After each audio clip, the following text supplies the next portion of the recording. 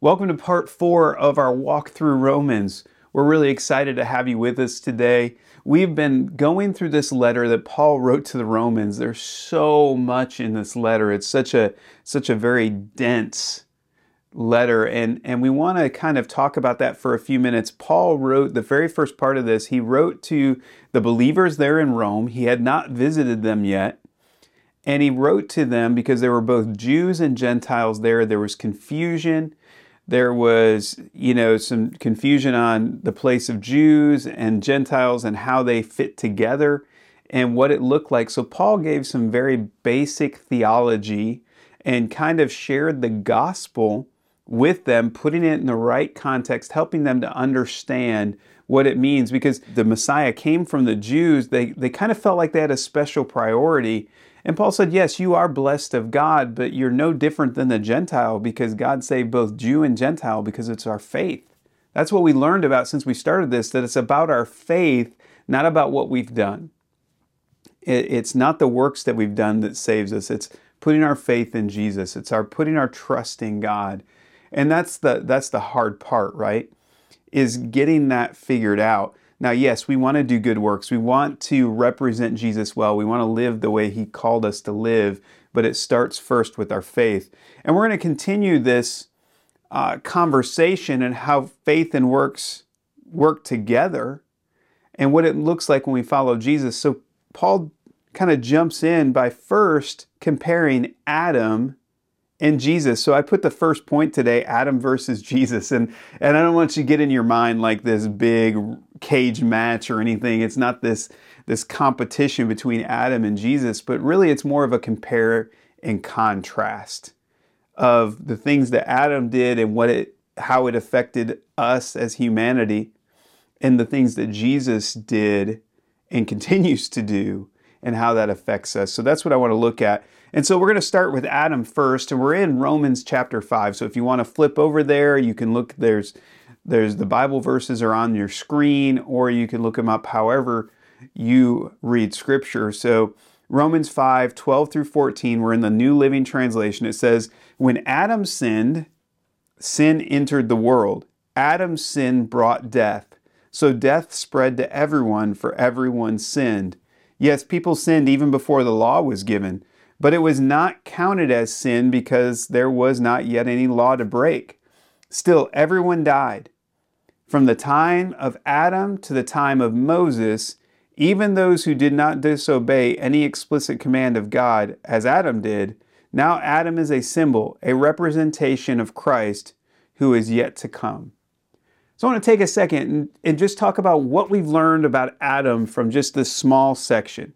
First thing, through Adam, sin entered the world. If you go back to the beginning, you go back to Genesis, Adam and Eve were the first humans that God created. He created Adam first.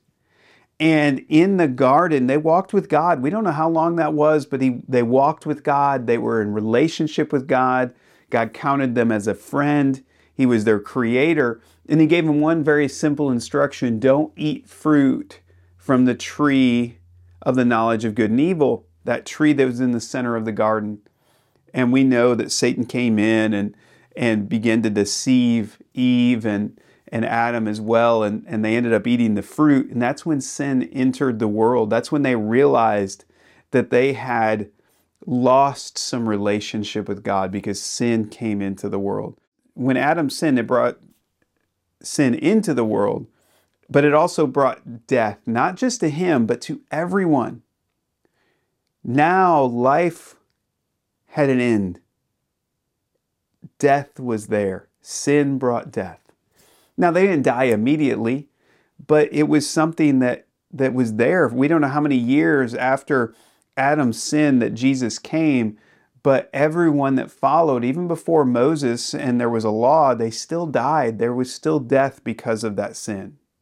And Adam is a representative of all mankind. Through Adam, we have all sinned.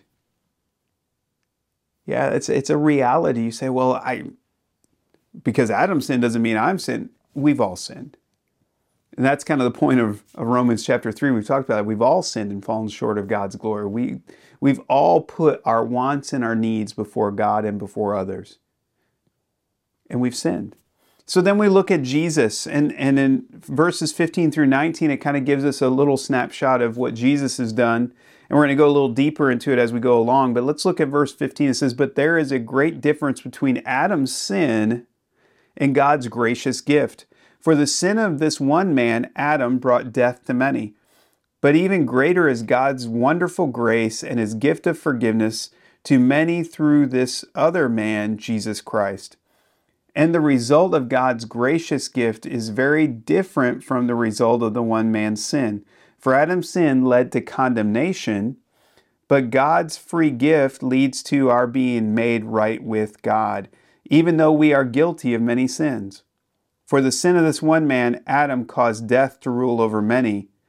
But even greater is God's wonderful grace and His gift of righteousness, for all who receive it will live in triumph over sin and death through this one man, Jesus Christ. Yes, Adam's one sin brings condemnation for everyone, but Christ's one act of righteousness brings a right relationship with God and a new life for everyone. Because one person disobeyed God, many became sinners. But because one other person obeyed God, many will be made righteous." So what did we receive through Jesus? What did Jesus do when He died on the cross? When He came, we know He's fully God and fully man.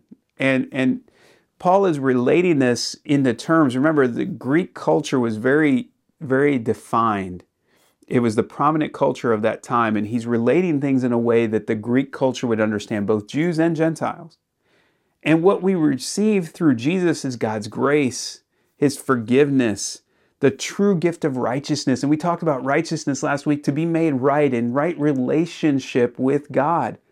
That's what God wanted from the very beginning. He created us to be in relationship. The perfect place of that was the garden before Adam and Eve sinned. They were in right relationship with God. God walked with them. They were friends. It was a completely different relationship, one that we've never understood, one that we've never fully fathomed, but we've spent the rest of our lives trying to get back there. And God's plan of Jesus is what brings us back into that right relationship. And when we get to heaven, we're going to see what that really looks like. So we have God's grace, we have the gift of righteousness, and then triumph over sin and death.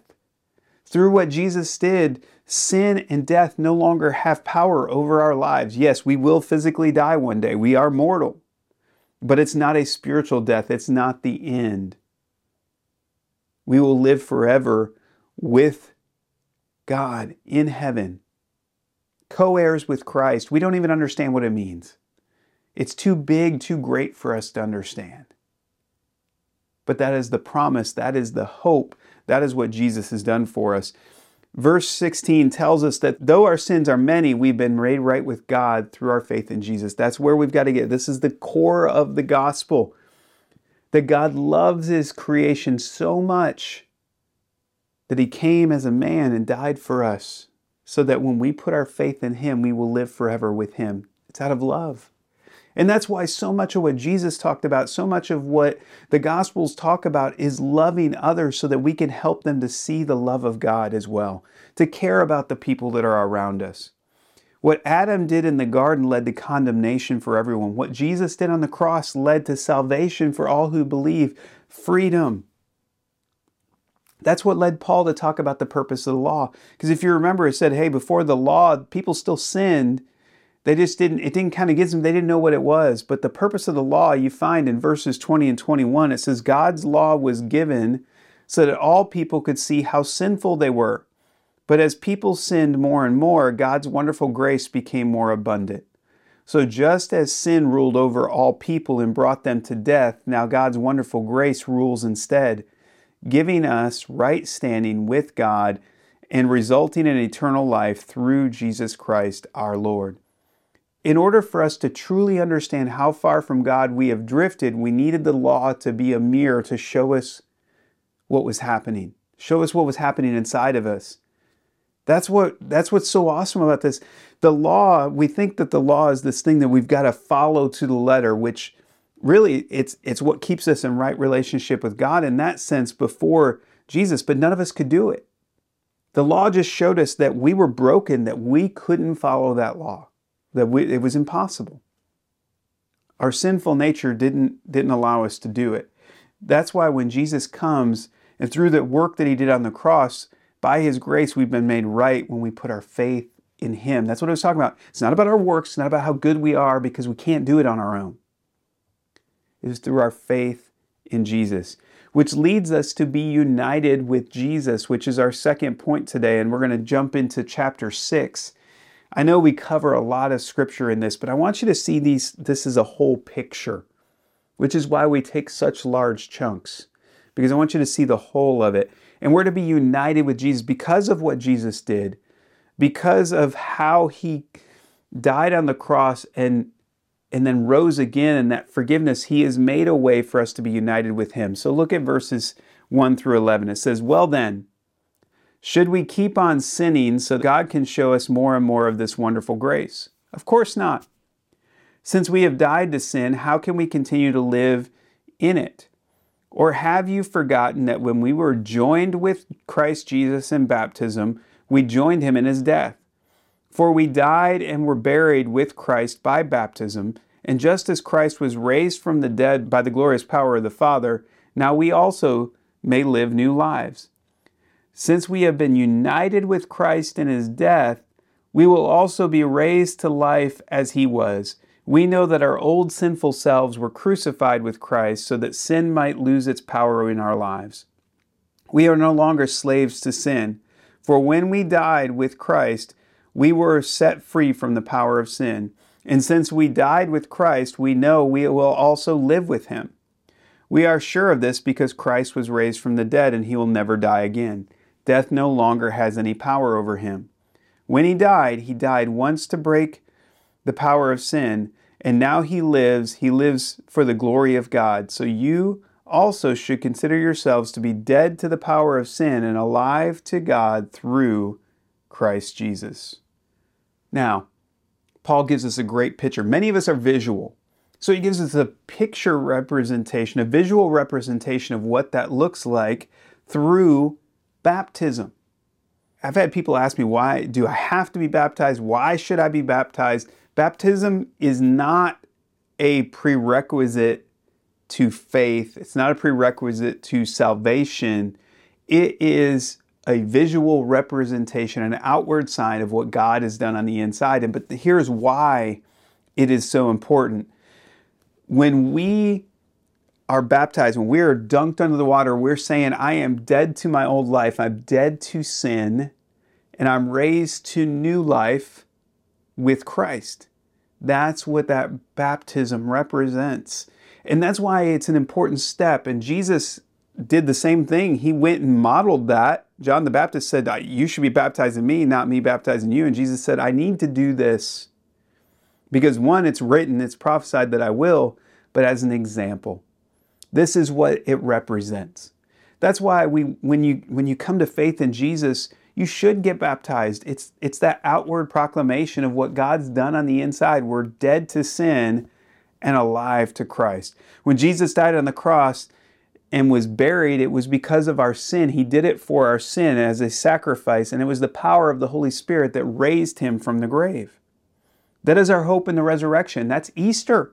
Just a few short weeks we'll be at Easter. That's the whole point, is that Jesus didn't stay in the grave. He rose again, and it's that same Holy Spirit, that same promise that's available for us. We're united with Christ in his death. Our sins are buried. They have no longer any power over our lives. They do not count against us for all of eternity because of what Jesus has done. When we put our faith in him, not because we're good people, but because we've put our faith in him. That's what that illustrates. That's why we're baptizing. That's why Paul starts the section, should we keep on sinning? The answer is no. Yes, it says, God's grace is bigger and bigger to cover the sin, but we shouldn't sin just to show God's grace. That's ludicrous. That's absurd. Paul uses that example over and over again in the scripture. We're going to see it in just a few minutes. As followers of Jesus, we should strive to honor him. We should strive to live our lives as he lived. That's what it means to be a disciple of Jesus, to be Christ-like. That's where the word Christian came from, to be Christ-like. That means the one sinless man that ever walked the earth, Jesus, he's our example. He's what we should strive after. We should love and care for others the way that he did. We should be drawing people towards him, and we do that by living out our lives the way he lived them out. Yes, we still stumble, we still fall, we still sin, and God's grace is big to cover that. But our goal should be to put that sinful nature aside and to follow Jesus. And that's what we strive after. It's not to be perfection for perfection's sake. It's not to show people how good we are. It's that out of who we are, the Holy Spirit changes the way we think, changes the way we act, so that we look more like Jesus. Which our last point today is, and Paul kind of relates it this way, because we still struggle, is that we're all slaves. What does that mean? We're all slaves. I'm not a slave to anybody. I'm a free person. I live in America. No one controls me. I make my own decisions. Well, before you jump down that rabbit hole, why don't you look at what Paul says in the rest of chapter 6. We're going to look at 12 through 23. It says, "Don't let sin control the way you live. Do not give in to sinful desires. Do not let any part of your body become an instrument of evil to serve sin. Instead, give yourselves completely to God, for you were dead, but now you have new life. So use your whole body as an instrument to do what is right for the glory of God. Sin is no longer your master, for you no longer live under the requirements of the law. Instead, you live under the freedom of God's grace. Well then, since God's grace has set us free from the law, does that mean we can go on sinning? Of course not.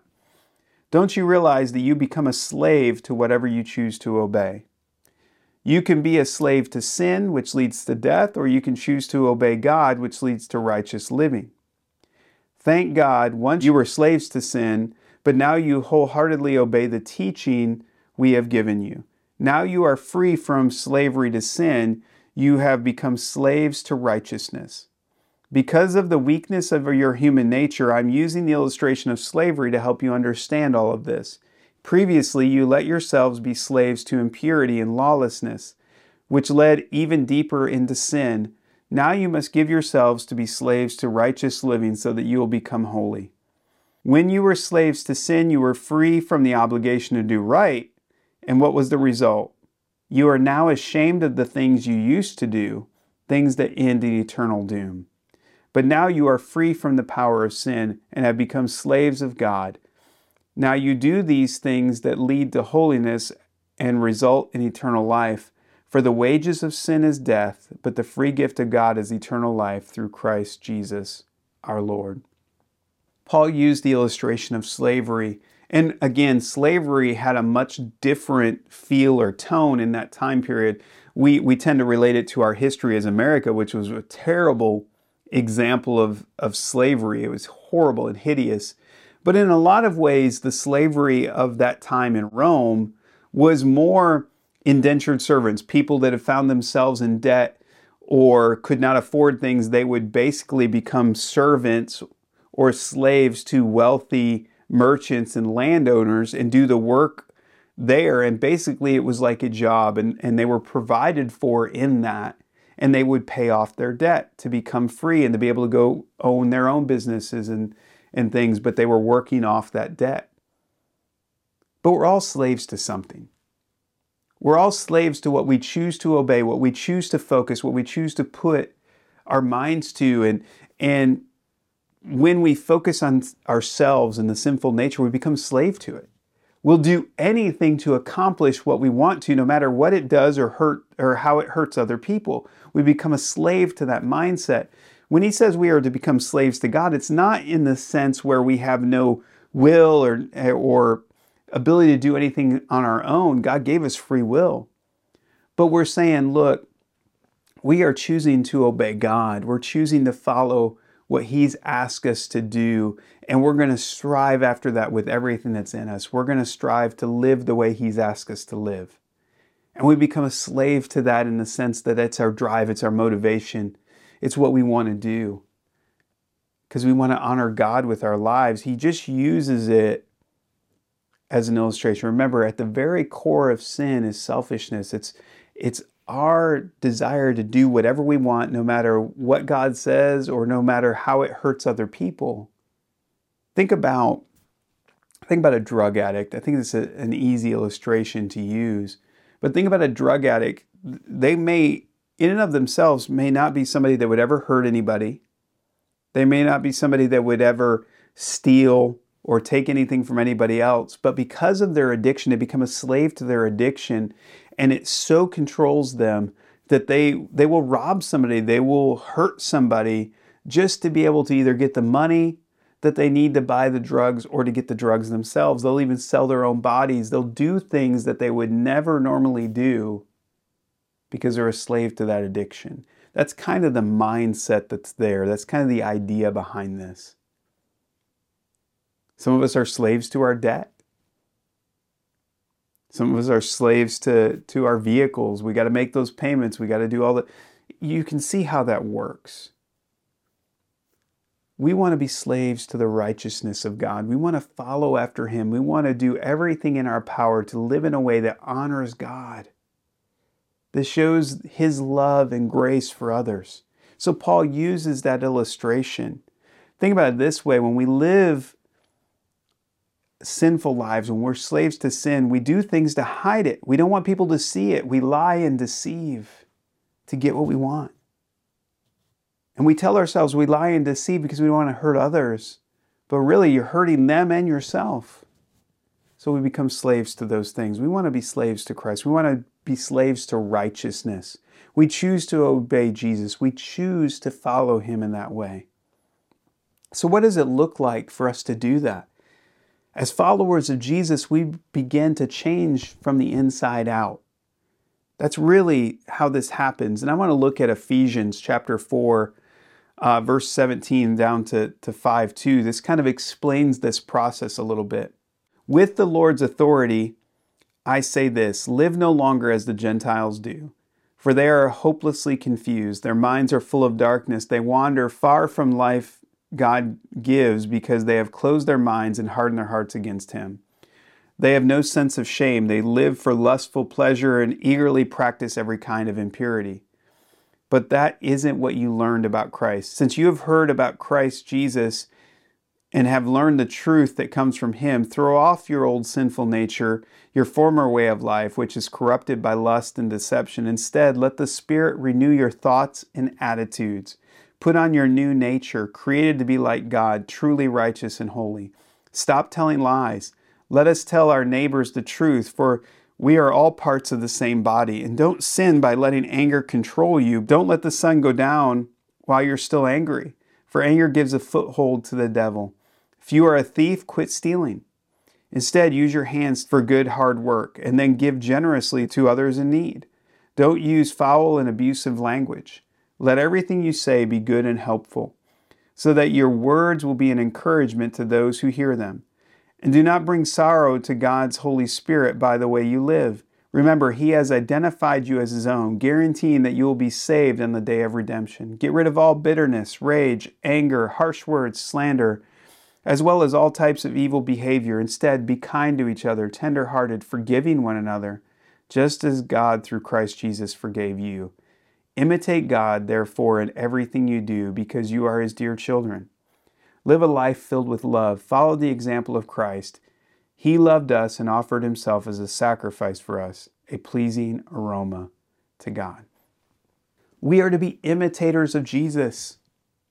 I know that was a long passage, but I really wanted you to see, man, we've got to get rid of those things that lead to death, to that sinful nature, that greed, the lust, all of those things. We've got to allow the Holy Spirit to change our hearts so that we can become like Jesus, so that we can be imitators of Him, that we can show love and respect to everybody that's around us, even people that want to hurt us, even people that are out to do wrong. We can show them love and respect. We can care for those that are hurting around us. And that's what God has called us to do. It starts by the renewing of our mind, allowing the Holy Spirit to renew our mind. In a few weeks, we're going to talk about Romans chapter 12, which is my favorite chapter in Romans, but there's a passage in there, Romans 12:2, that says, "Don't copy the behaviors and customs of this world, but let God transform you into a new person by changing the way you think. Then you will learn to know God's will for you, which is good and pleasing and perfect." To allow the Holy Spirit to change the way you think. That is the single hardest part of all of this. Because our habits and the way we've think and the things we've learned start when we're very young and we're shaped by those things. That's why we have to be careful what we fill our minds with. We have to be careful with how we are allowing things into our life, because they will shape the way we think. That's why we need the power of the Holy Spirit in our lives to help guard our hearts in that, to help bring conviction when we're going in areas that we don't need to, and to keep our mind focused on the right things. That's what it means to allow the Holy Spirit to regenerate our minds, to change the way we think. And I love how Paul puts it in Galatians. This is, again, one of the passages you've heard me quote a lot.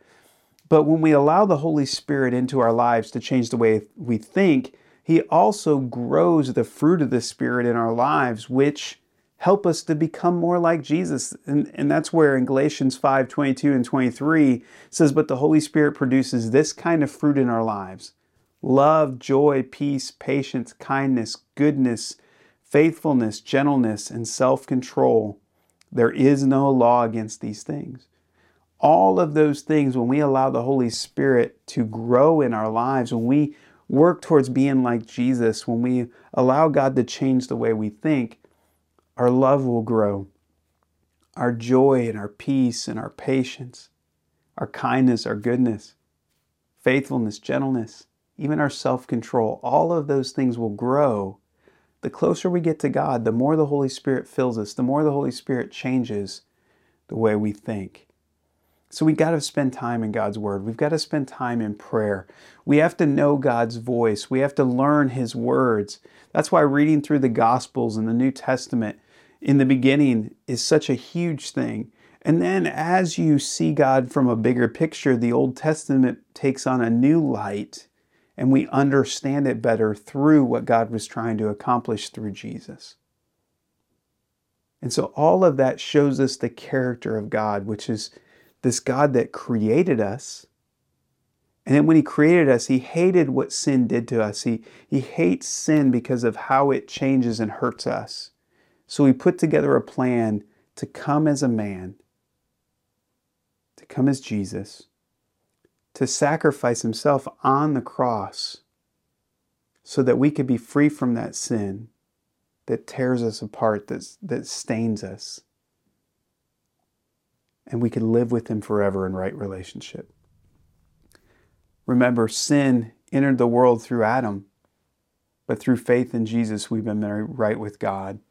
And we are no longer the slaves to sin, but to righteousness, to doing right, to being like Jesus.